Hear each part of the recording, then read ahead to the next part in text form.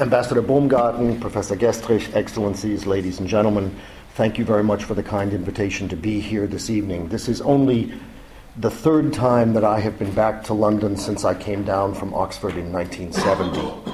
It's been 41 years since I was a student here, and I've had only 2 previous occasions to come back. So short as the visit is, it is nonetheless very welcome as an opportunity. And thank you all for coming here this evening. After Adolf Hitler became Chancellor of Germany on January 30th, 1933, most German diplomats behaved just as they had been trained to do, as part of the machinery of their state. A few, the ambassador in Washington and the vice consul in New York notably, quickly realized that the Third Reich was not the state to which they had sworn allegiance and resigned. But almost no one else in the German diplomatic corps followed suit.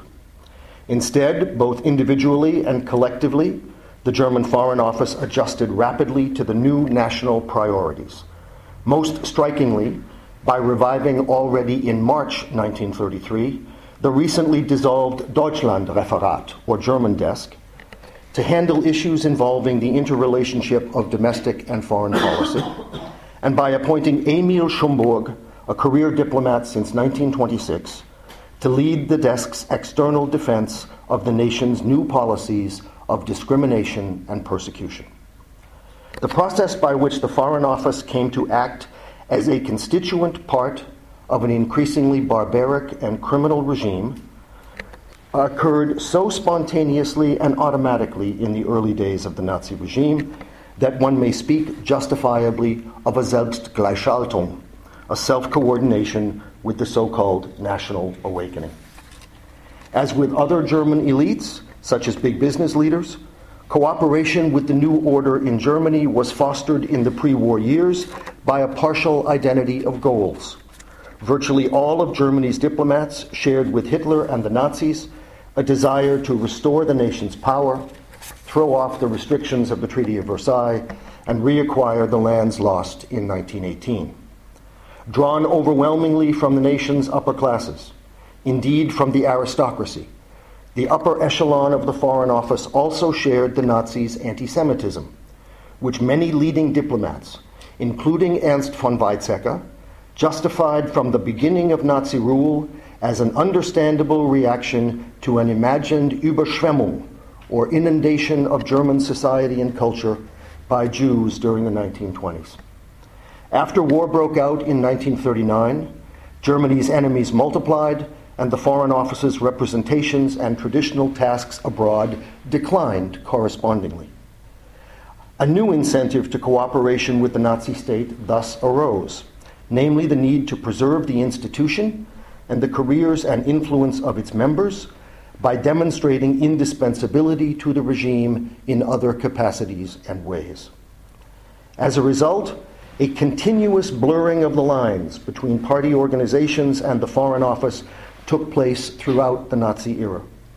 The trend gathered force less because of the insertion of numerous National Socialists into leading bureaucratic positions than because of the massive flow of senior civil servants into the NSDAP und SS and the Nazification of the training and the promotion standards for the next generation of leaders. Until 1943, Hitler blocked Ribbentrop's attempts to purge the diplomatic personnel that the Nazi regime had inherited from the Weimar, indeed largely from the Wilhelmine era.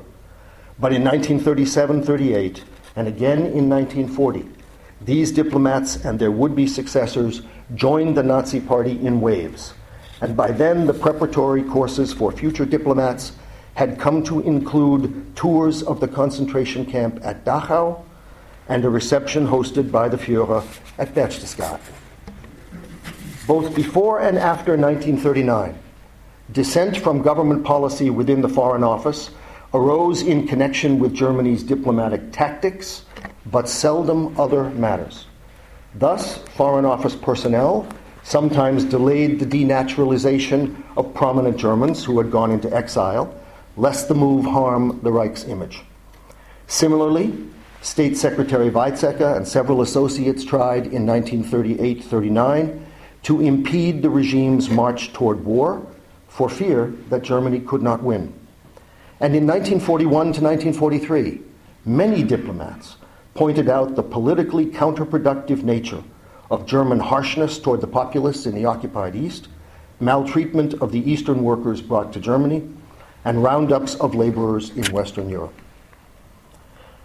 Regarding the persecution of the Jews, however, Weizsäcker and nearly all of his colleagues were implacable or indifferent, which amounted to the same thing. In 1938-39, Weizsäcker rejected any amelioration of anti-Semitic policy because that would make Germany appear weak and susceptible to outside pressure. And he blocked several proposals to increase the flow of Jewish emigration from Germany. He took this hard line, even though he already had told the Swiss envoy to Paris that Jews had to leave Germany, quote, otherwise they are going sooner or later toward their complete annihilation. Sonst gingen sie kurz oder lang ihren vollständigen Vernichtung entgegen. Weizsäcker thus not only used the word Vernichtung 3 months before the first time Adolf Hitler uttered it in public, but he helped to assure that it would happen.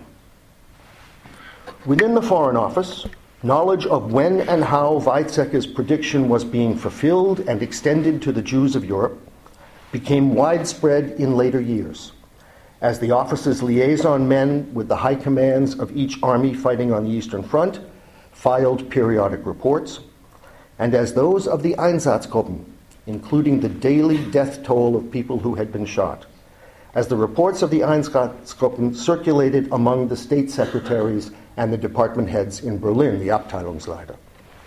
When the deportation trains started to roll out of Germany, the Foreign Office merely asked Adolf Eichmann to consult it in advance in order to provide time to prepare misleading responses to foreign press or radio accounts and soothing answers to inquiries from foreign diplomats or journalists in Berlin. When the trains started to roll from the occupied countries, diplomats occasionally warned about adverse effects on local public opinion, but the tepid and feckless nature of most of these interventions is exemplified by Weizsäcker's decision merely to alter the wording of a memo on transports from France to say that the Foreign Office had no objections rather than no reservations about the act. By April 1944, when many of the personnel of the News and Press Department, the Cultural Policy Department, and the Radio Policy Department convened at Krummhubel with the representatives of the German missions to 12 European countries and heard detailed numerical summaries of the executive measures for the physical removal of East European Jewry, das heißt Exekutivmaßnahmen zur physischen Beseitigung des Ostjudentums.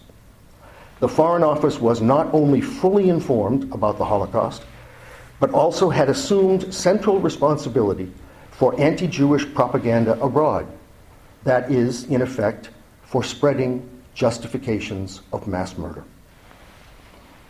Such real resistance to the Nazi regime, as is usually associated with the Foreign Office, resistance defined as action to bring down the Nazi state or sabotage its policies, actually came primarily from no longer active diplomats, including Albrecht von Bernstorff, Eduard Brückelmeier, Ulrich von Hassel, Otto Kiep, Richard Künzer, Herbert Mumm von Schwarzenstein, und Friedrich Werner von der Schulenberg, and from individuals who were not really diplomats at all, having been recruited to carry out special assignments in the central offices, as were Hans Litter and Adam von Trott zu Solz, or abroad, as was Georg Duckwitz in the German mission in Copenhagen.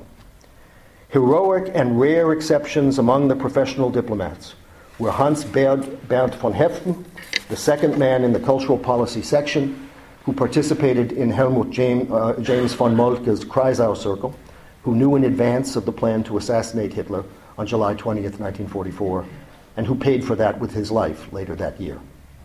A second example is Rudolf von Schelehia, I'll do it again, Schelieha, of the press section, who passed information on the Holocaust to Karl Burkhardt in Switzerland and who was caught up in the capturing of the so-called Red Orchestra espionage organization and executed in December 1942.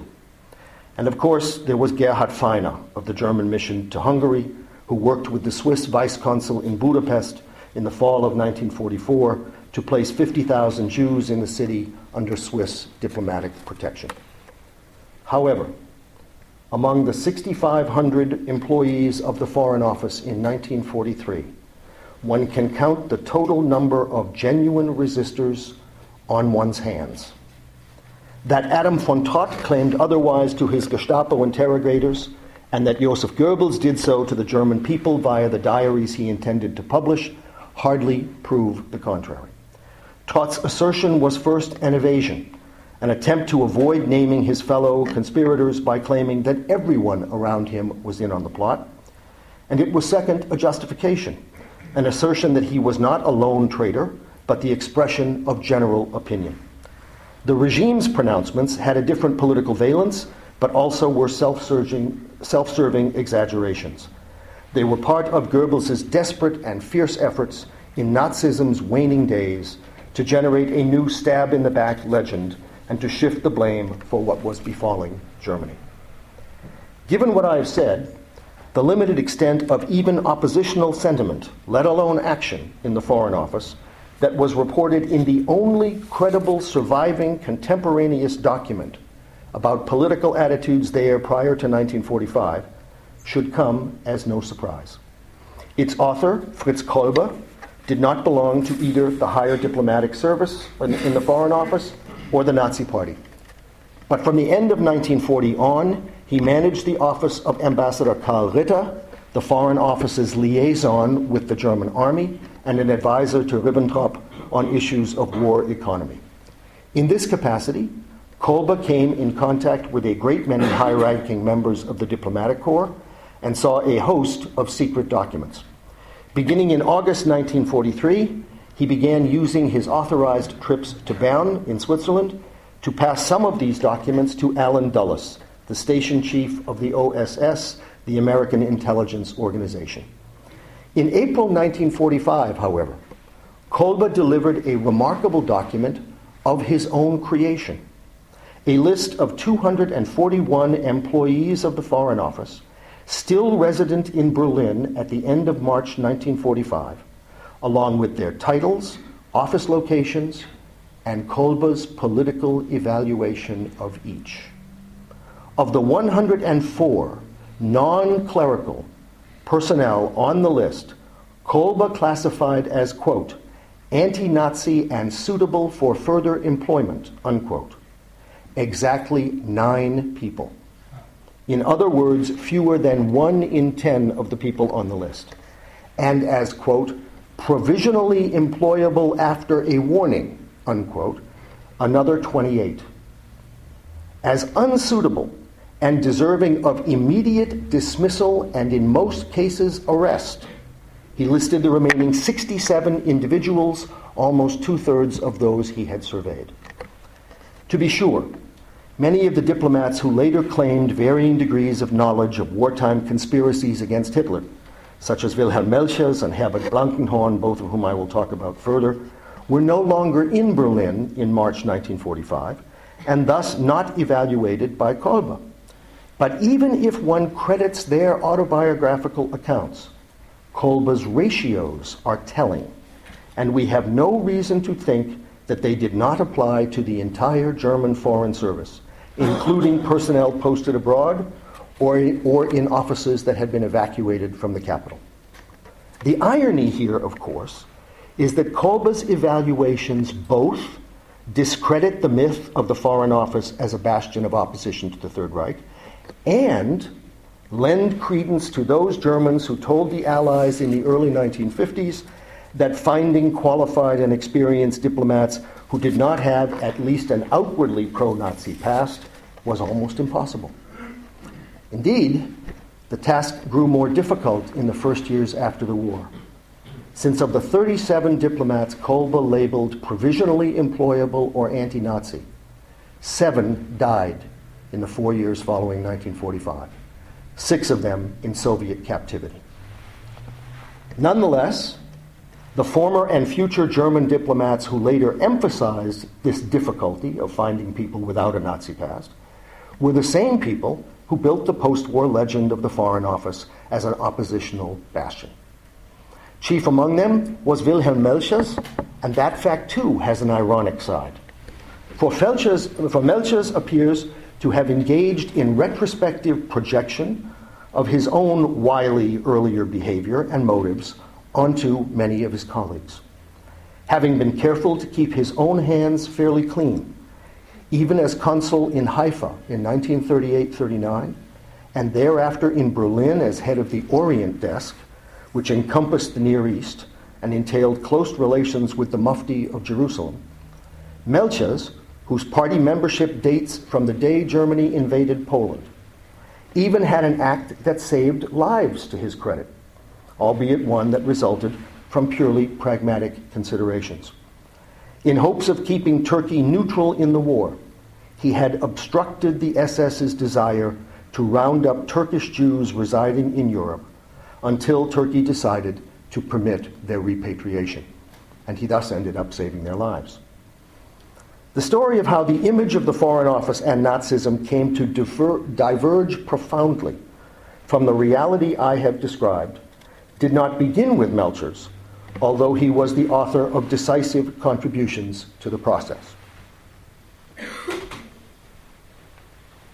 Herbert Blankenhorn, who spoke good English thanks to his service at the German embassy in Washington in 1936-39, laid the foundation for a romanticized post-war image in a memo written for his American captors in early June 1945, entitled "The Foreign Office Under the Nazi Regime." After conceding that, quote, "we were all guilty for submitting to such a regime," unquote. The memo depicted Ernst von Weizsäcker as the leader of a long and losing rearguard action on behalf of the professional diplomats in the Foreign Office against the relentless ascent of amateurish and ignorant National Socialist appointees. The document also listed 30, quote-unquote, professional officials in the central sections of the office, including Blankenhorn, who had entered the diplomatic service before 1933, become merely nominal Nazis whom the regime distrusted, and been, quote, outspoken opponents of the regime, unquote. Blankenhorn thus expanded the alleged number of anti-Nazis in the ministry well beyond Kolbe's 9, and expanded their presence well beyond the cultural policy section where Heften and Trott had worked. Needless to say, Blankenhorn did not specify to whom and how these people had been, quote, outspoken. And in fact, the memoirs of Marie Vasilchikov, who was a translator in the Foreign Office at the time, indicated that Blankenhorn was anything but outspoken with regard to the resistance. 3 months later, Emil von Rintelen, the former director of the political section, provided an American general with political evaluations of 72 senior personnel in the central sections, rating 28 of them as reserved or critical toward Nazism. And in October 1945, in faraway Shanghai, Erich Kort, who had been attached to the German embassies in Japan and then China since February of 1941, gave American intelligence a list of 40 diplomats posted both at home and abroad, quote, whose anti-national socialist attitude was unquestionable, unquote. Intended to persuade the American occupiers of the breadth of anti-Nazi sentiment in the Foreign Office, these 3 documents give a rather different impression when laid side by side. Not only do they provide no evidence of actual oppositional actions on the part of the people listed, aside from Kort's efforts in London in 1939 to get Britain to stand firm in the Danzig crisis, but also the discrepancies among them suggest remarkably amorphous and inconsistent standards of inclusion. Altogether, the Blankenhorn, Kort, and von Rintelen lists contain 83 different names, yet 70 of these appear on only one list, 10 on 2, and just 3 on all. Moreover, only one of Kolbe's 9 anti-Nazis appears on even one of the other lists, and only 12 of his 28 provisionally employable people do the like. Clearly, such accounts might ingratiate their authors with Allied intelligence agencies, but they were very unlikely to stand up to cross-examination in court if the United States followed through on its declared intention to place former leaders of the foreign ministry on trial for complicity in Nazi crimes. This is where Wilhelm Melchers came in, both literally, because he was galvanized by the prospect of such a trial, and figuratively, because he now proffered the kind of evidence that he thought might stand up, namely that of two authoritative voices from the grave. In February 1946, as part of his denazification proceedings, Melchers had written a long memo regarding the conspiracy of January 20th, 1944, that rested entirely on his uncorroborated memory and that furnished two central pillars of post-war apologetics surrounding the Foreign Office. First, he presented Weizsäcker as an inspiration for and a central figure in the anti-Hitler plot. And second, Melchers claimed that 2 days before the failed coup, he discussed the current personnel of the Foreign Office with the martyred von Trott, who affirmed that the office was still healthy, gesund, at its core. By June 1947, as the American trial plans began to gel, Melchers had allied with Erich Kort and other of Weizsäcker's former associates to defend him as the embodiment of the self-sacrificing and principled civil servants who had supposedly labored constantly from within to check the worst Nazi excesses. Melchers now also claimed to have learned of Weizsäcker's continuous efforts to plant anti-Nazis in key positions within the Foreign Office.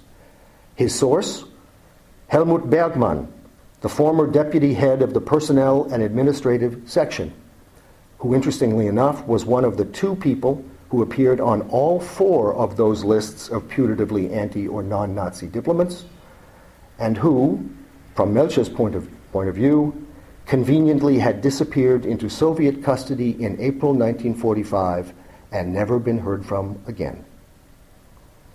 The judgment of the American Military Tribunal in the so-called Ministries case, which derided Weizsäcker's conduct as, quote, non-resistant resistance, and convicted him and 6 of the other 7 diplomats indicted for war crimes, suggests that the arguments of Melchers and others had failed.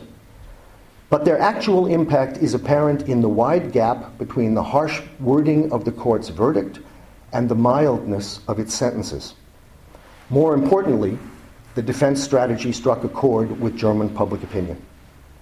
By 1949, when the judgments came down against the leading diplomats, Germans were increasingly disposed to accept the conveniently self-exculpating view that Nazi bosses and fanatics had been the perpetrators, not the society and institutions that had served and strengthened Hitler's regime. And focusing on Weizsäcker's agonizing dilemma, stylized as choosing between his beloved country and its repugnant leaders, suited post-war Germans' egocentric fixation not on what they had done to others, but on their own tragedy and suffering.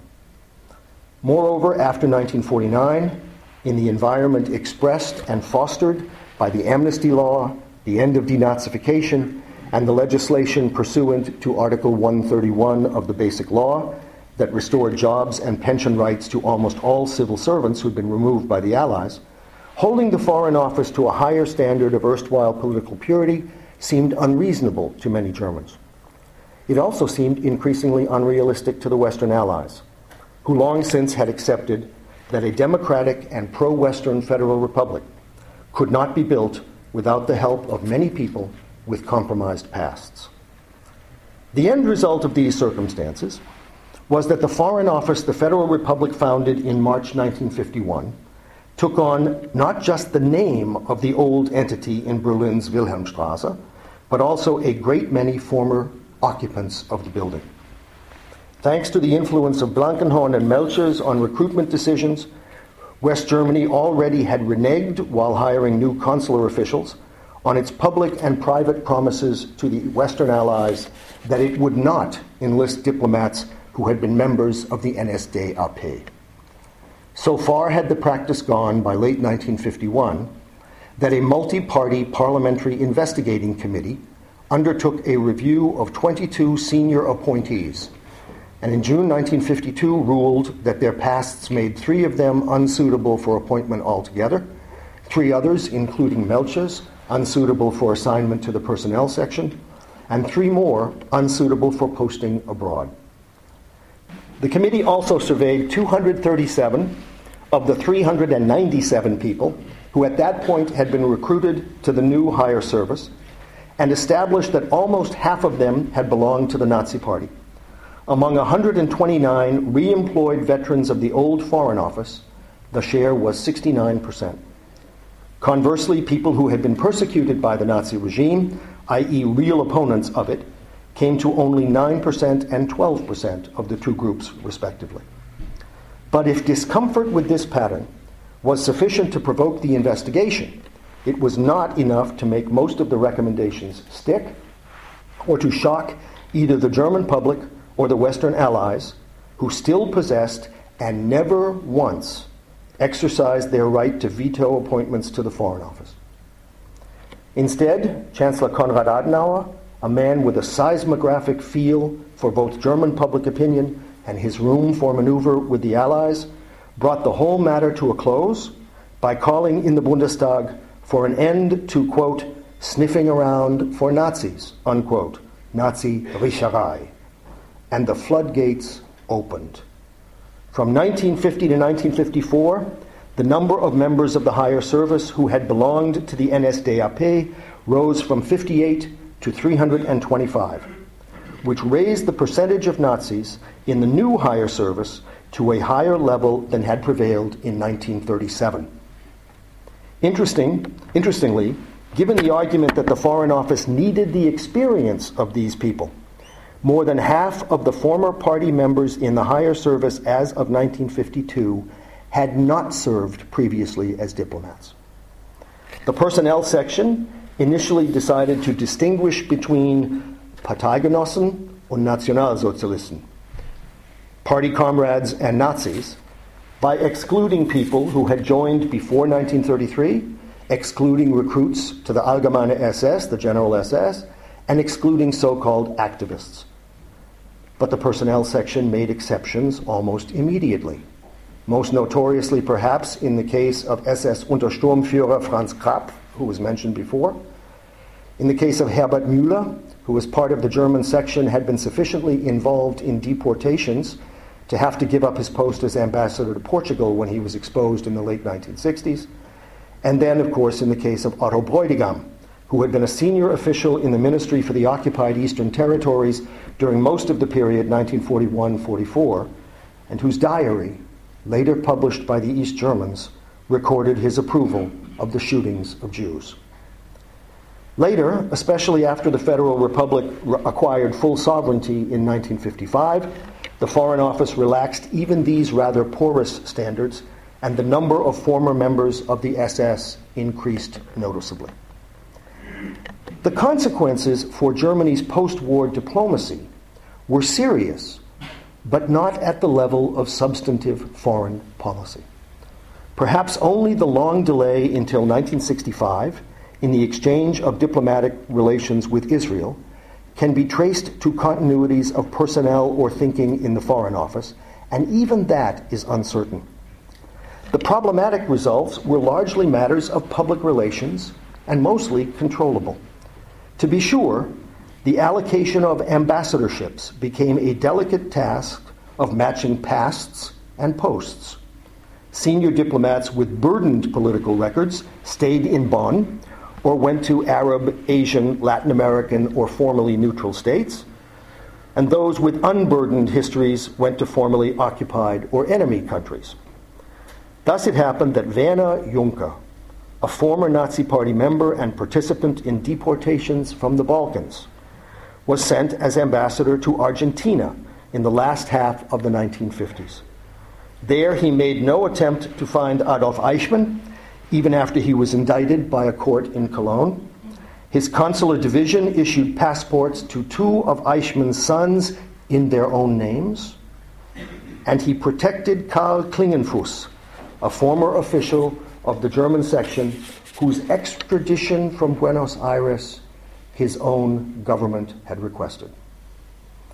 But such situations produced no more than momentary embarrassment. Even less outwardly visible was the creation of an inhospitable atmosphere in the Foreign Office for remigranten, re-emigrants, people who had left voluntarily or compulsorily during the Nazi years and who now wanted to return to service. Werner Peiser found himself kicked from post to post by ambassadors who invented reasons for not accepting a reinstated Jew. Other such individuals learned they had to prove their loyalty by returning to Germany for a year before reinstatement, agreeing that they would not serve in the country that had harbored them, persuading their spouses to accept German citizenship and renounce all others, and demonstrating that the previous resignation had stemmed from pure and unselfish motives. Perhaps the ugliest case of the last name sort concerned Wolfgang ganz edle Herr zu Putlitz, who had defected from his post in Holland to Britain in October 1939. Wilhelm Melchers blocked his reinstatement by citing at second hand the supposed testimony of another of those corpses that Melchers found so handy. In this case, he quoted Putlitz's former superior at The Hague, who had died in Russian captivity. Allegedly, according to that source, as transmitted by Melchers, Putlitz had been blackmailed as a homosexual into changing sides, and thus, said Melchers, he was a traitor, not a resistor. Fritz Kolbe found his way to reappointment in the Foreign Office barred, not just by understandable fears that he might again act as an American agent, but also by unsubstantiated rumors that he had helped drive the last wartime German ambassador to Switzerland to suicide. Such readiness to believe the worst of people who had acted on their hatred of the Nazi state extended even to honoring their memory. For almost 50 years after the founding of the Federal German Foreign Office, it refused to recognize the resistance activities of Rudolf von Scheliha on the basis of the findings of the Gestapo investigation of 1942, which was ultimately disproved by historical research, that he had worked for and been paid by the Soviet Union. Still a third adverse consequence of the personnel policy of the 1950s was to drag the Foreign Office into elaborate efforts to cover up or otherwise protect employees who had been implicated in war crimes. The office hid the personnel file of Franz Nüßlein in a wall safe after he was rehired following his deportation from Czechoslovakia as, quote, a non-amnestied war criminal in 1955. The office also pressured the German publishers of the translation of Gerald Reitlinger's The Final Solution to insert supposedly exonerating information in the author's accounts of the wartime roles of Werner von Bagen and Otto Bräutigam in the killing of Jews. Indeed, the practice of protecting putative war criminals was extended beyond the ranks of the Foreign Office. Until 1969, the office's central legal defense agency, Zentrale Rechtsschutzstelle, considered a legitimate part of its responsibilities to be compiling lists of Germans under investigation or indictment elsewhere and disseminating these lists via the German Red Cross so as to make sure that those affected would not blunder into a country where they could be put on trial. Among the early beneficiaries of the existence of this agency were Klaus Barbie and Kurt Lischke, both former SS officers and Gestapo chiefs. As late as 1968, one of the principal offices in the Legal Defense Agency declared its work justified because, quote, the worst crimes against humanity were the so-called war criminal judgments of the Allied States, because these, in effect, abolished prisoner of war status, unquote. Despite periodic flaps in the German and international press about incidents such as these, and recurrent exposures of the wartime conduct of people who had entered the Foreign Office in the 1950s, By 1970, when Herbert Blankenhorn completed his term as ambassador here in London, or by 1971, when Wilhelm Melchers died, either man could look back with considerable satisfaction on his efforts to mold the image of the German Foreign Office during the Nazi era and its personnel during the initial phase of the Federal Republic. They had established in the public mind, not only in Germany, two not quite compatible perceptions. First, by making sure that people like them in background, training, and behavior dominated the post-war Foreign Office, and that people of different and dissonant experiences were kept either down or out. They imparted a Geschichtspolitische Botschaft, I'm not sure I can translate that, a historical message with political overtones.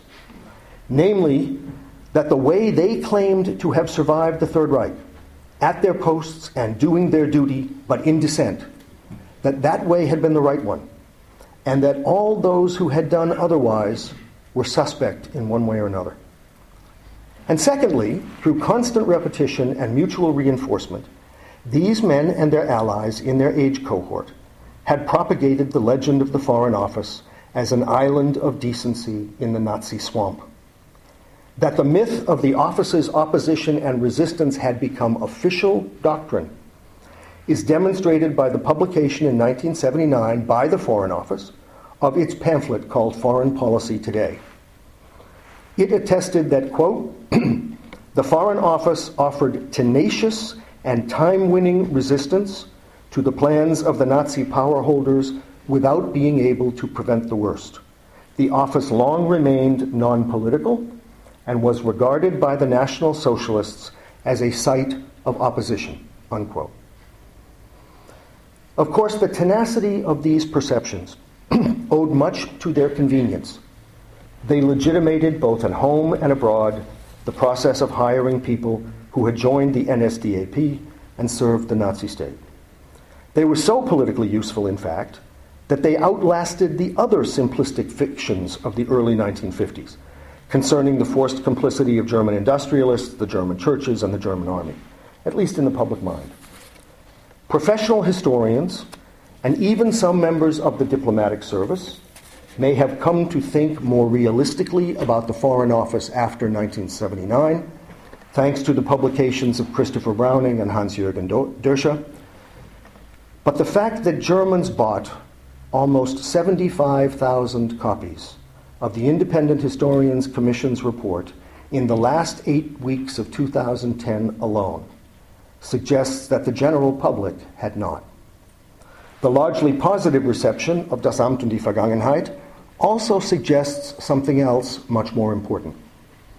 It suggests that the German public may no longer be so preoccupied as it was with the inner struggles and subjective feelings or motives of their countrymen in the period 1933 to 45.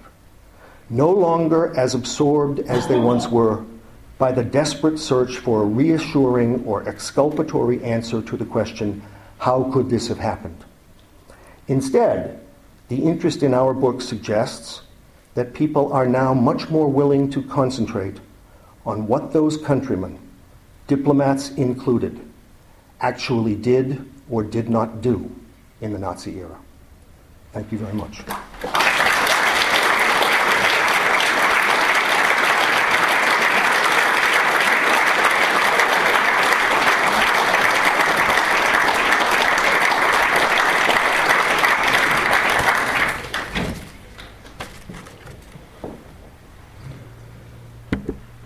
Ambassador Baumgarten, Excellencies, Professor Gestrich, Professor Hayes, and ladies and gentlemen, it's a great pleasure and a very great privilege to be invited to open this discussion of a fascinating book and a wonderful lecture, so thank you.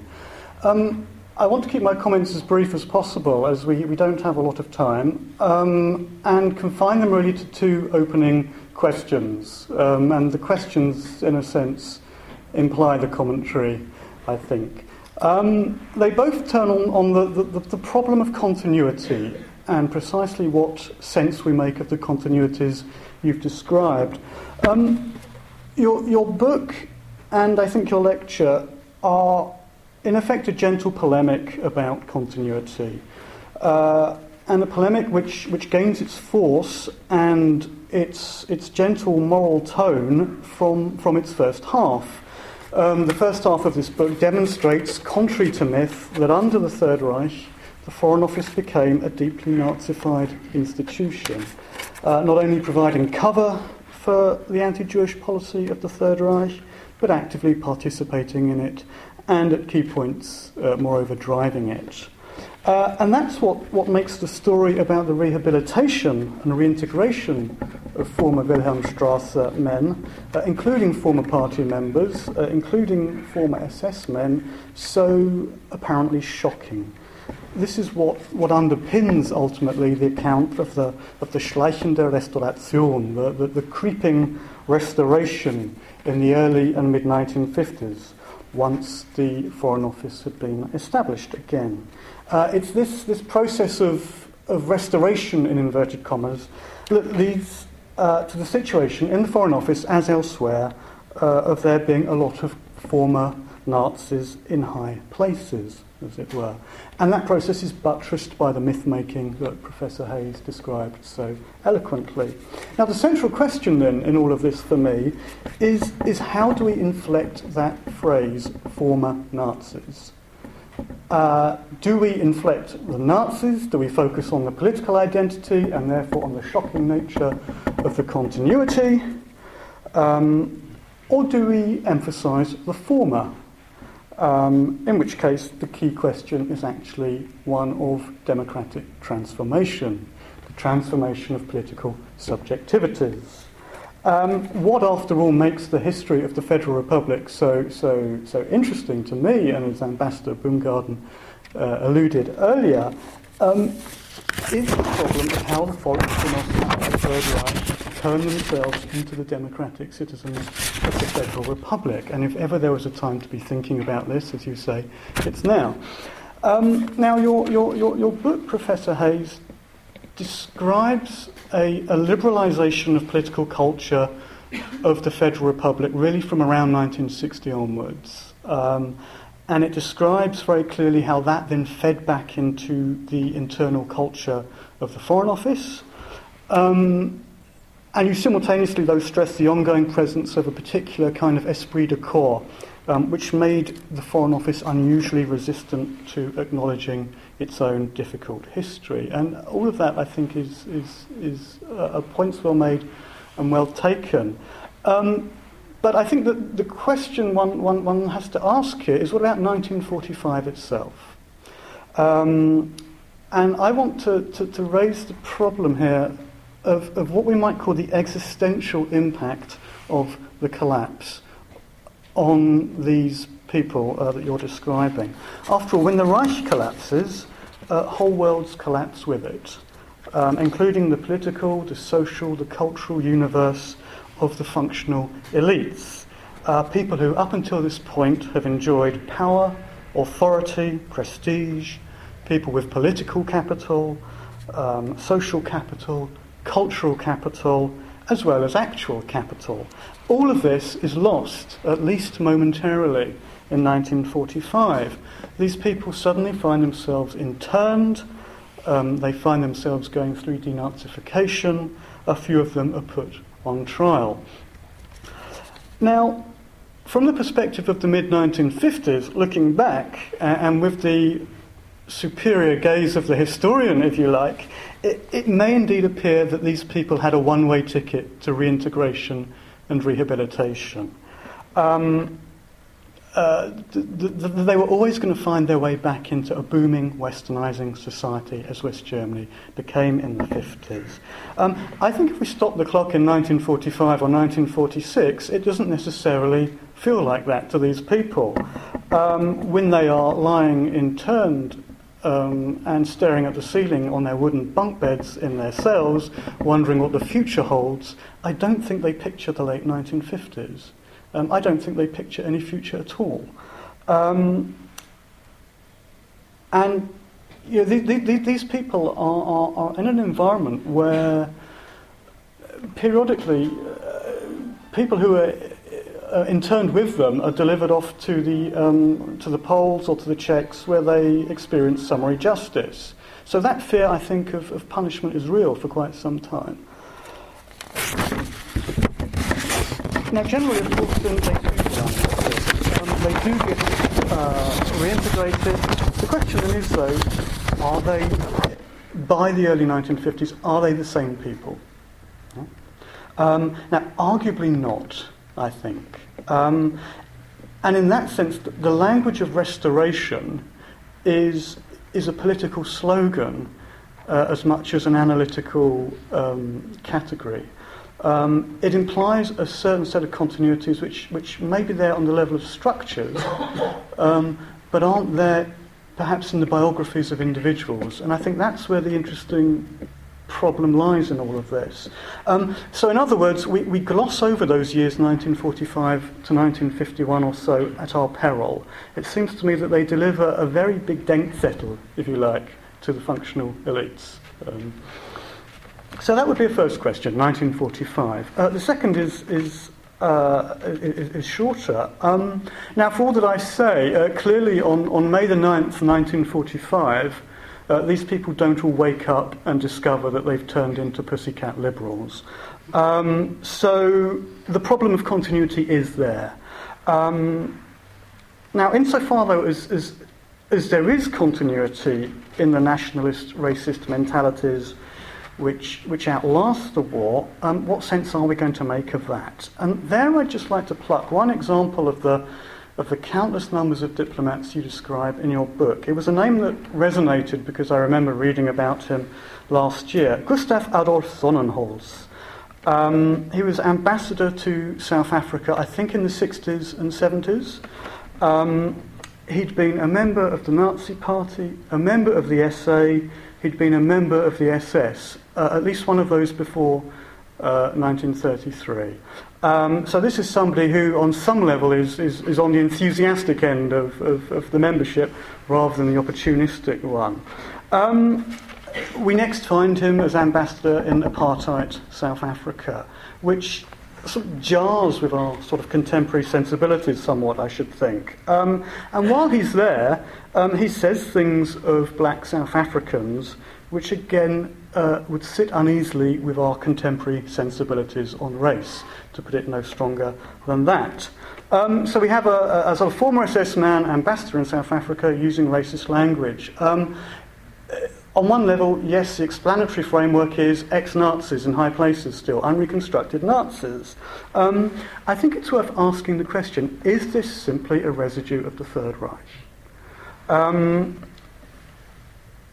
I've never looked at British Foreign Office or Colonial Office papers, but I'm going to take a wild swing and suggest that if we went to British Foreign Office papers in the 50s and 60s, we might find some slightly unappealing language about colonial subjects too.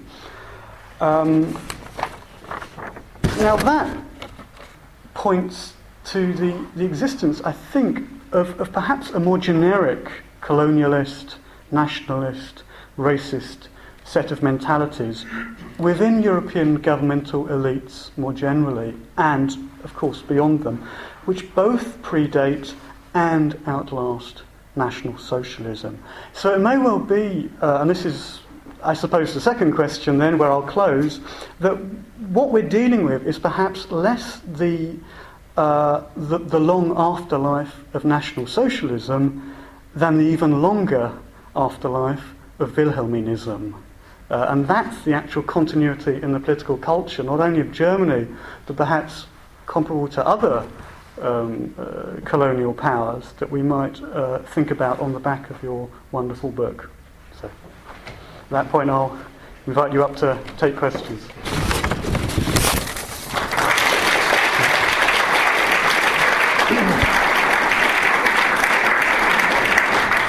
I think the unifying theme of the two questions may actually not be Wilhelminism or colonialism, but what united the situation that allowed the transition after 1945 on the part of former National Socialists, and what was also true of what Son Ho wrote about apartheid in South Africa, the unifying theme is anti-communism. The bridge that many of these people were able to travel from having worked for Adolf Hitler to working with the United States was that the enemy remained Joseph Stalin, the primary enemy, and the problem was there. And many of the things that were said, also I'm sure by American diplomats in South Africa in the 1960s when they wrote home, was the effect that the African National Union and Mandela and all of those people were held to be communists. And thus, the defense of apartheid was almost always in terms of the struggle with the Soviet Union and the need to preserve stability in an area that had large numbers of natural resources. So that is, I do think, a unifying theme, and that's what makes it possible for some of these people to reintegrate. 1945 is fascinating. Are they the same people or are they not? In some cases they are, because a unifying theme of their behavior in the Third Reich, many of these people felt themselves to be bürgerlich. They felt themselves to be bourgeois in a way that Americans almost don't understand the use of the word. But they were extremely class conscious. And they felt that what divided them from the Nazi state is they were bürgerlich, and these people were pöbelhaft. It was that kind of a distinction. And after 1945, what they were interested in doing was vindicating the values of the German bourgeoisie. And so when they defended the functional elites and they defended the people in the Foreign Office, they also wanted to show that der deutsche Bürger hat nicht versagt. That somehow or another there was a way of saving the honor of a whole social level by establishing that the conduct had been the best that it could have been at the time. And that, I think, is a continuity, because in those moments when they interned in 1945, die sehen es schwarz. Yeah, they really think that the outlook is bleak. But when things begin to change with denazification, which happens very rapidly, from the moment the Allies turn over denazification to the Germans in December 1946, the chances of further punishment diminish exponentially by the month. And so the threats to them become less and so forth. Now, the continuity about these people is summed up in a wonderful story that Hans Schröder told. Hans Schröder was the head of the personnel section in the Foreign Office under Ribbentrop. He was also the first president of the Bundesnachrichtendienst.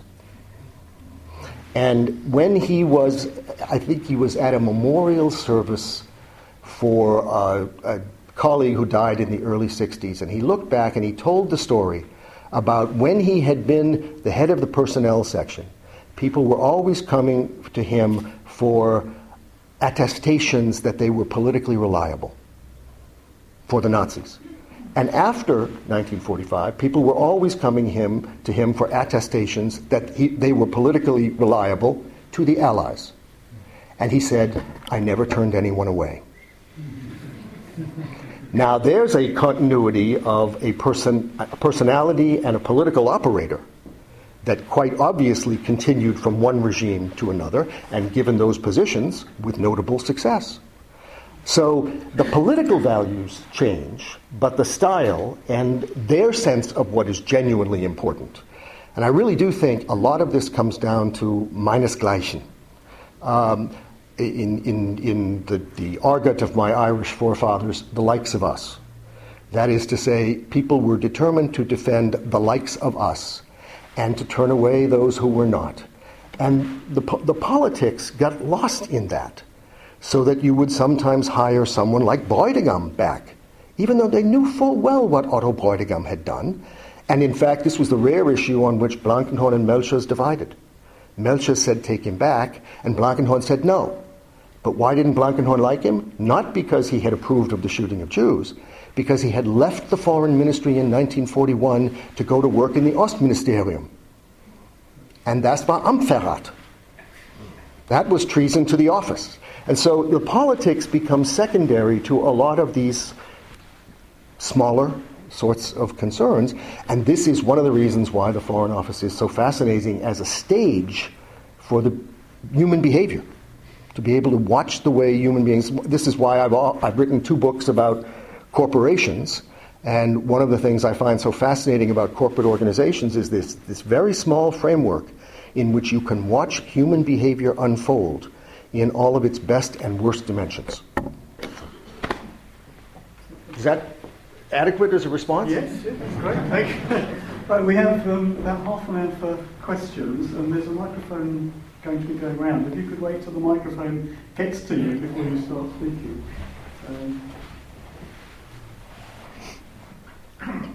My name is Lionel Koplowitz. I'm a former president of the Board of Deputies of British Jews. I've been involved in German activities for over 50 years. In 1962, I was invited by the Internationales and the Foreign Office to visit Germany, and I met Professor Sondheim there, who was then a professor at the Freie University of Berlin, and he made it clear, that he talked about the Foreign Office staff, he said that during the time of Baron von Neurath as Foreign Minister, he kept a lid on Nazi activities in the Foreign Office. And once Ribbentrop became Foreign Minister, then the field was wide open and it became totally Nazified. Now, the other point I want to make there is this, that I met at that time, at my first visit to Germany, then, Herr Schroeder, who was then the German Foreign Minister. And I asked him the question about staff in the Foreign Office who were Nazis. And his comment was quite clear. He said, well, we attempt to remove as many as we possibly can. But then he looked at me, face to eyeball, and said, how do you think you can build up a foreign service from nothing? Yep. He says, when the state's formed, you're going to have staff. And as long as the staff were not active Nazis, and maybe when they were passive in their support, then we have to go along with it temporarily, but ultimately the situation will clear itself within a matter of 5 to 10 years. That was the view he expressed. Well, I'm not sure whether his timetable turned out to be correct, but it did more or less clear itself. That is, people died off, and people retired, and so those who were compromised, disappeared in that sense. But what you were told on both of those occasions is exactly what the official line was, and what we were trying to say is, so black and white it was not. That is to say, the Foreign Office did things that served Nazi racism before von Neurath was removed as foreign minister. And it is also true that some of the people who were taken back in the 1950s, who had National Socialist records, had not been experienced diplomats, and yet they were taken back. So what we have done is kind of muddied the picture that the official story wanted to present, and we think in a way that is more corresponding to the facts of the situation.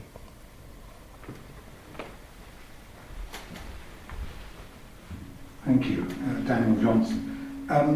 I want to ask about two individuals and your view of their culpability. The first is Adenauer. Adenauer was the dominant figure in German foreign policy. Although he wasn't foreign minister, he made sure that while he was chancellor, the foreign ministers were relatively weak.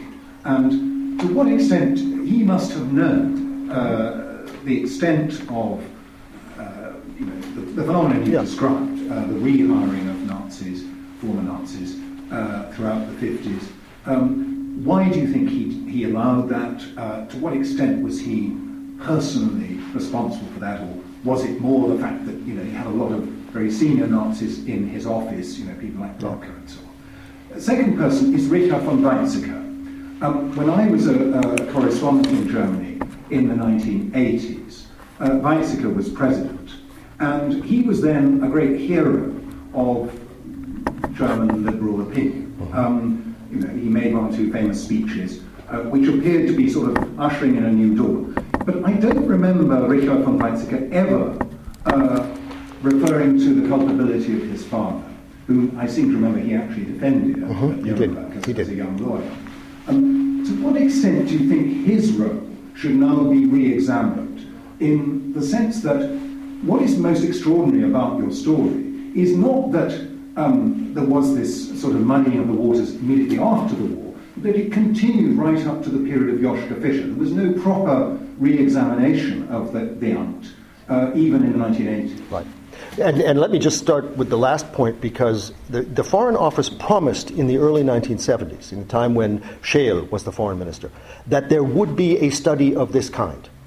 And then there were a series of publications, Christopher Browning's book on the Foreign Office and the Final Solution, Döscher's book, which really is a series of books about reinstatement of people, and so on. And even in the face of this, the Foreign Office did not commission that study. And I find it rather surprising that those who are criticizing us out of the ranks of the Foreign Office have said basically, we all knew all this, and yet they did not commission a study that would have shown it. They basically said, we knew from these books that this was the truth, but they did not try to pursue that truth. And that I find a very interesting fact. Now, with regard to Adenauer, I'm going to give an answer that seems atypical of the man. Ließ sich überreden. And Konrad Adenauer didn't let himself get persuaded of very much. But in this case, he relied on Blankenhorn, he listened to him, he was determined to set the foreign policy of the Bundesrepublik. He did not think that having these people in the lower sections of the Foreign Office was in any way going to alter the foreign policy that he had already determined, and he remained his own foreign minister for the first 6 years, I believe. So he thought, das kann ich mir leisten. I can afford them. And if Blankenhorn says, I have to do it, then I have to do it, and so on. And he accepted it. He also spoke constantly and disparagingly about diplomats. He had absolute contempt. He thought he said, when you see them get together, it's like watching Freemasons. They hang together like burrs, is the Kletten, I think is what he said. And so he had this view that on the one hand, he was master of the situation. On the other hand, that's the way they are, and I'll deal with it and I'll live with it. Now, Richard von Weizsäcker, this is a very difficult matter to judge because he was a young man, a law student, when his father was put on trial. It is, of course, a very respectable act of filial piety to stand up for your father.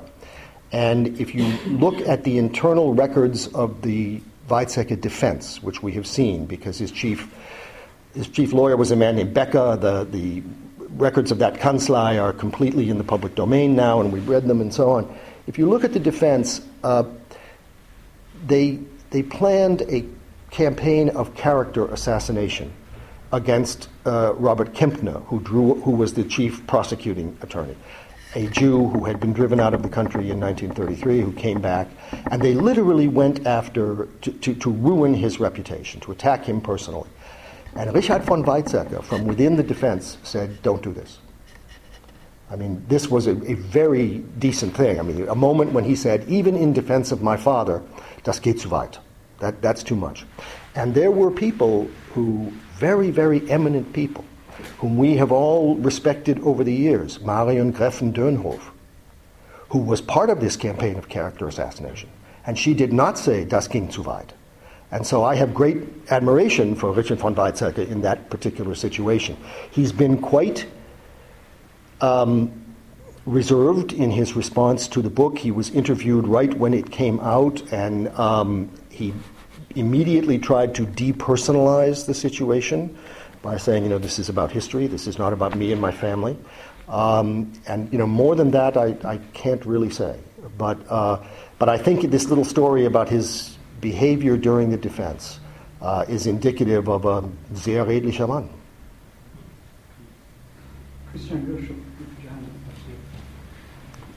Thank you very, very, very much indeed for your wonderful lecture. I suppose there's a huge question lurking behind in the context of your lecture and of your comments.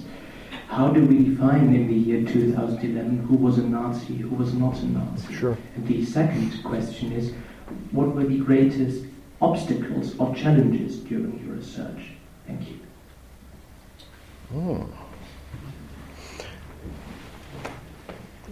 Die zweite Frage ist eine große Versuchung. That's a great temptation. Let me start with the first one. Believe it or not, that's the easier one. How do we define a Nazi? In some ways, I hope this won't seem careless. In some ways, we don't have to. I think we have, for the last 40 or 50 years, tied ourselves in knots trying to do that. And you get, therefore, these things like distinguishing between Parteigenossen und Nationalsozialisten. The people who went through this themselves cannot give very good or accurate accounts of what they were thinking in the Siegesrausch of the summer of 1940, and then again when the disappointment of the Russian campaign became apparent. And to maintain that one was a critic of the Nazi regime. In 1944, living in Berlin, or being exiled out to an Außenstelle because Berlin was being zerbombed, was being absolutely bombed into smithereens, and to be at that moment a critic of the Nazi regime was a sign that you were sane, not that you were politically savvy. The only people who weren't critics of the Nazi regime by then, given what the Nazi regime was doing to Germany, were by definition political fanatics. And so I think it's very difficult for us to read back and say, at this moment, somebody decided, irgendwas geht hier schief. Something's going wrong here. At that moment, we're supposed to declare that they were anti-national socialists. I just don't think that's correct. What is correct is how did people behave? If you remember the enormous, some people have objected that the tonefall of the book is a little too harsh. But remember, we read the Persilscheine that were invented by the thousands after the war with, frei erfundenen Geschichten over and over again. And we looked at the defense of Weizsäcker and we saw how they tampered with evidence. They coached witnesses for weeks to say exactly what they wanted them to say. There's a certain amount of outrage about this because we saw how coordinated the rehabilitation campaign was. Well, also, when you look back on the history of the Third Reich, there's a tremendous amount of outrage that arises when you stop and think of the number of the victims and the day-to-day death toll that this regime took. It killed many more Soviet citizens than Jews. In the end, you can even argue that it killed more Germans than Jews, if you want to add up all of the victims of the Second World War. This is a truly horrible political entity. And to overvalue the pangs of conscience, the moments of doubt, the internal struggles that people had under it, and to weigh that as more important to think about than the enormous carnage it was wreaking, then something is wrong with that scales, it seems to me. And that is part of what we did, where that last sentence of my remarks is the one I most passionately feel. We must focus on what people did and did not do, and not try to penetrate into their heads on a given moment in 1941, 42, 43, but actually, did you do something or did you not? In the case of, I have written about industry, and I have found industrial managers who, despite all of the Vorschriften, all of the regulations about how little you could feed somebody and so forth, kept their Zwangsarbeiter alive. And then I have found others that didn't. That, to me, is the big difference. Not what they were writing in their diaries or thinking or saying to their spouses.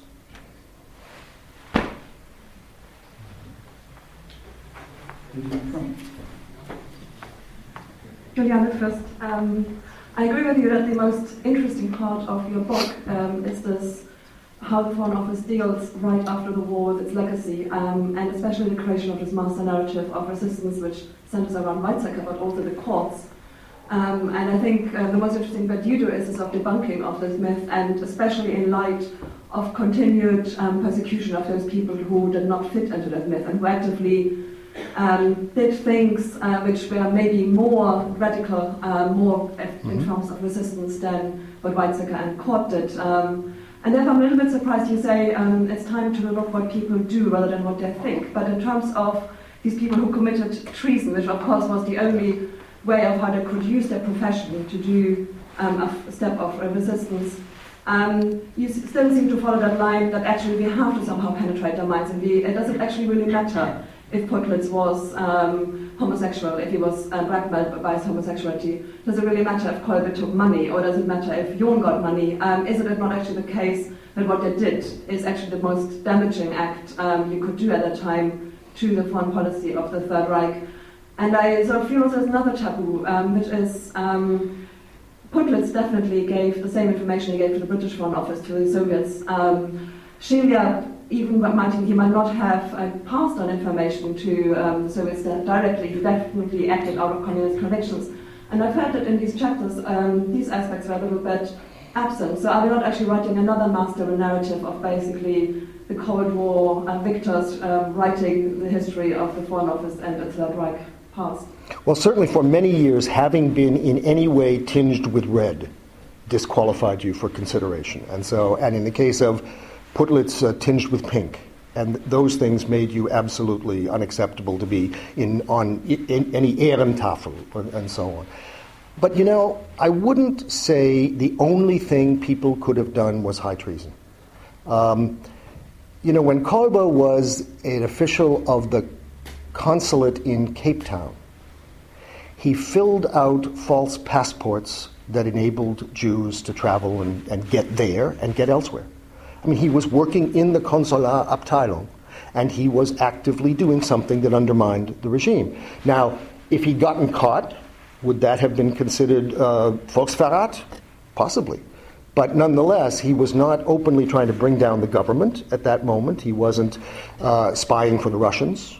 He was just doing and this again is one of these things where I'm struck the parallels with writing books about industry and watching the way businessmen behave, because when someone chose to exercise imagination, people often found a way to undermine the regime in their normal daily functions. But you had to have this moment of imagination. You had to try and think, what can I do within the parameters around me that will change things? The example of the industrialist I was just thinking of when I used that example, Degussa had a factory at Gleiwitz, which was about 15 miles from Auschwitz. And the labor staff of this factory, the builders, were almost all Jewish males, drawn from the Auschwitz camp, and the operators of the factory were almost all Jewish women, drawn from a ghetto in Schlesien. And a third of the men working on that factory died in the process of doing it. None of the women. 200 Jewish women were brought to a factory in the east near Auschwitz in April 1943, and 198 of them were still alive in January 1945 when the Russians were coming and they were evacuated. And I interviewed the woman who was the forewoman of the labor battalion. And I said, is it true? The records suggest to me that only 2 women died. And she said, yes. And they didn't die in the factory. They threw themselves off the roof the day the SS took over the labor camp. So I said, how was it possible in a factory that was making soot, Ruß auf Deutsch, carbon black? They had no medicines. They had very poor food. They were living in horse barracks, so they were not warm. How is it possible that the 200 women were kept alive? And she said, we always had just enough. And I knew, I could deduce from this, that the manager of that factory had figured out how to keep those women alive. It couldn't be an accident. And he didn't care about keeping the men alive, because the men were construction workers. The minute the factory was done, they were useless to him. But the women operated his plant. Now that's an illustration of people not taken from a diplomatic example, but when people thought, how do I somehow manipulate the situation to get the result that I need, either for moral or practical reasons, there were opportunities. They didn't always succeed, but there were opportunities. And I think that's, again, one of the reasons why what they did is the measure of these things. Professor von Frankfurt. Did foreign ministries keep tabs on appointments when Germans were sent abroad? Yeah. I might find it most interesting that Blankenholm was sent to London. And did the Foreign Office in London keep a tab on him? Did they have a dossier? Did they object to the appointment? Was he accredited? Yes, of course. But you see, when Etzdorf came, there was a student demonstration in Oxford against him. Yes, and there were problems with the first choices in Israel as well. That's right. So was that ever fed back to Bonn? Yeah, sometimes there was an awareness, but there was a remarkable insensitivity to possible responses. I mean, for instance, the first choice of an ambassador to Israel was someone who in fact turned out to be a wonderful ambassador, but he's also someone who had fought on the Eastern Front. And to have not anticipated that the Israelis would shout about this was just obtuse. And so there were demonstrations and so forth. And ultimately the German government decided it could not back down. It couldn't basically let the recipient land determine who would be the ambassador. They sent him anyway, and he overcame the resistance. But in other cases, they almost sent someone with a strong Nazi past to be the first observer at the United Nations in 1950. And when that got out in the American press, the outcry was enormous, and they had to withdraw that. So there was this matter of matching pasts to posts, as I said, but then sometimes they seem to have forgotten or made the wrong choice. And I do remember the story I think I've told about a man named Goethe, who was an SS man who was hired into the Foreign Office in the 1950s, and he gave false information to the Foreign Office when he was hired. When the information was exposed, the Foreign Office imposed on him a promotion ban. And they kept him in the main office, and then they sent him to Cairo, because they thought SS not a problem in Cairo. And then his next posting was to be Mumbai.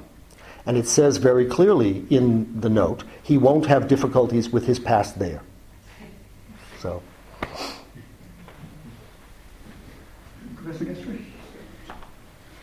Thank you very much again for the wonderful lecture. I really do sympathise with your approach to take sort of organisation institutions as laboratories, but my question follows on from the last one a bit.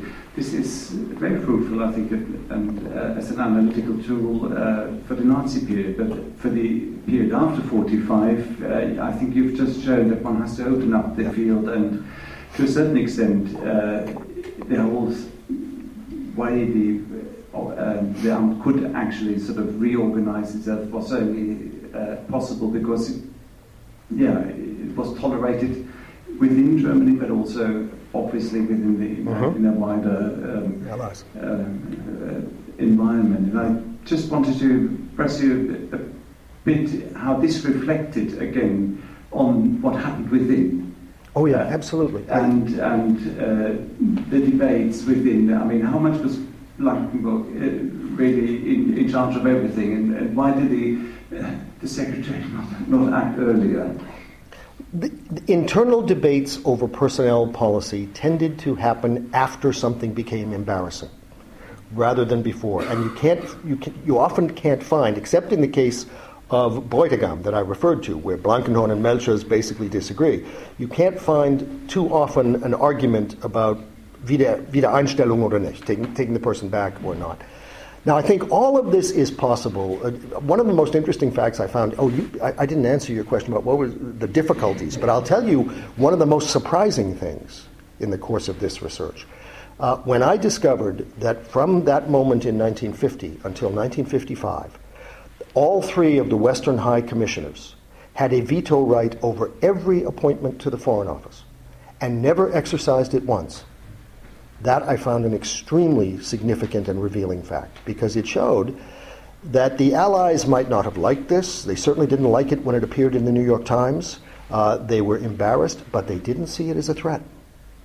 They didn't see it as a policy threat. And I think and in the American documents, the only insecurity you find about German foreign policy after the war has to do with whether old Russian hands will come back in the office and revive the old Schaukelpolitik, something Rapallo-esque between the Soviet Union and the U.S. Once they become pretty sure that that's not going to happen, and they recognize the nature of Adenauer's Westbindung policy and what that means, they are reasonably secure about German diplomatic behavior. And then the issue of the Near East and Israel becomes the only other real point of major tension, because American diplomats want Germany to be more supportive of Israel, and German diplomats argue usually for economic reasons, both economic reasons and Deutschlandpolitische reasons, the Hallstein Doctrine. We're not going to be more supportive of Israel lest the Arab states recognize the GDR. And those become the impediments. But again, the Allies are remarkably calm about this. So it seems to me they too come to the conclusion that the future is more important than the past, that they have larger issues at stake than Nazi Rischerei, and they leave it alone. And so within the context of the foreign policy constellation of the 50s, the Americans and the British and the French decide more or less what Adenauer decided. I can afford this. Okay, I think we have time for one last question, maybe. Zeit, aber keine Lust. I think I'm David Demant. I think this sort of inquiries are very important because very many debates on Hitler don't take place because it's just seen as a devil from hell. You can't question it, it's just evil. Whereas in fact he was a human being, which makes it worse in a way. And he was certainly one of the most important people in the history of the world. Because without him, we would not be in the Second World War. And he had these terrible aims to enslave Russia. But I have this question. The Gulags went on a lot longer than the Holocaust. My impression, I go to Russia quite a lot, but my impression is, well, that's in the past, let's get on with our lives. Could I not suggest to you, that not in academic or perhaps political circles, but in general, is that not a more healthy approach than this terrible raking over of every detail of the Holocaust? No. I'm wearing the only tie I own that is Schwarz-Rot-Gold. And so at this point I will now live up to my tie. I think translate the name of the tie. It's the only one I have that is black, red, and yellow like the German flag. And the German Germany's confrontation with its past reminds me always of what Winston Churchill said about democracy. It's the worst thing ever done except every other attempt to devise a governmental system. And the German Aufarbeitung der Vergangenheit is, I think, not only an entirely admirable thing, I think it is infinitely superior to raking it over and so on. And the reason why is and I think this is something Ambassador Baumgarten said at the beginning in slightly different words, real democracy depends on humility. It is impossible without humility. The Vergöttlichung, the idolization of the state and of the Volk, was the ultimate sin that led to everything else in National Socialism. Modesty about what one's nation is, what it can do, what its faults are, and so forth is absolutely essential to a peaceful democratic system. I wish my own country had more of it. And so I think one of the things that is really quite remarkable about, in the first place, this commission has an American and an Israeli. I do not know two other nations on the face of the earth, if that, which would have invited the views of a foreigner on the process of examining its own past. This is a remarkably good and positive thing. And then my punchline to you about the Russian situation is this.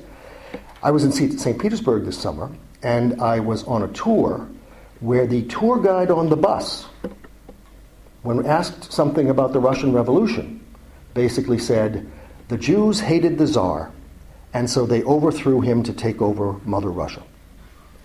This is the tour guide on the bus. This shows you the level of historical consciousness in that society.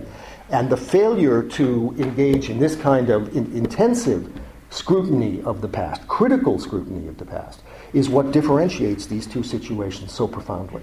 So I do think there are I don't necessarily think that the Nuremberg process of putting people in jail was necessarily the right thing. The South Africans have done very well with truth and reconciliation commissions. The Czechs have done some very good things. We're looking back on what happened with the deportation of the Germans after 1945. It isn't always a matter of legal penalties, but the process of confronting the past and looking at wovon wir fähig waren, of what we were capable. I think that's absolutely indispensable to a free society.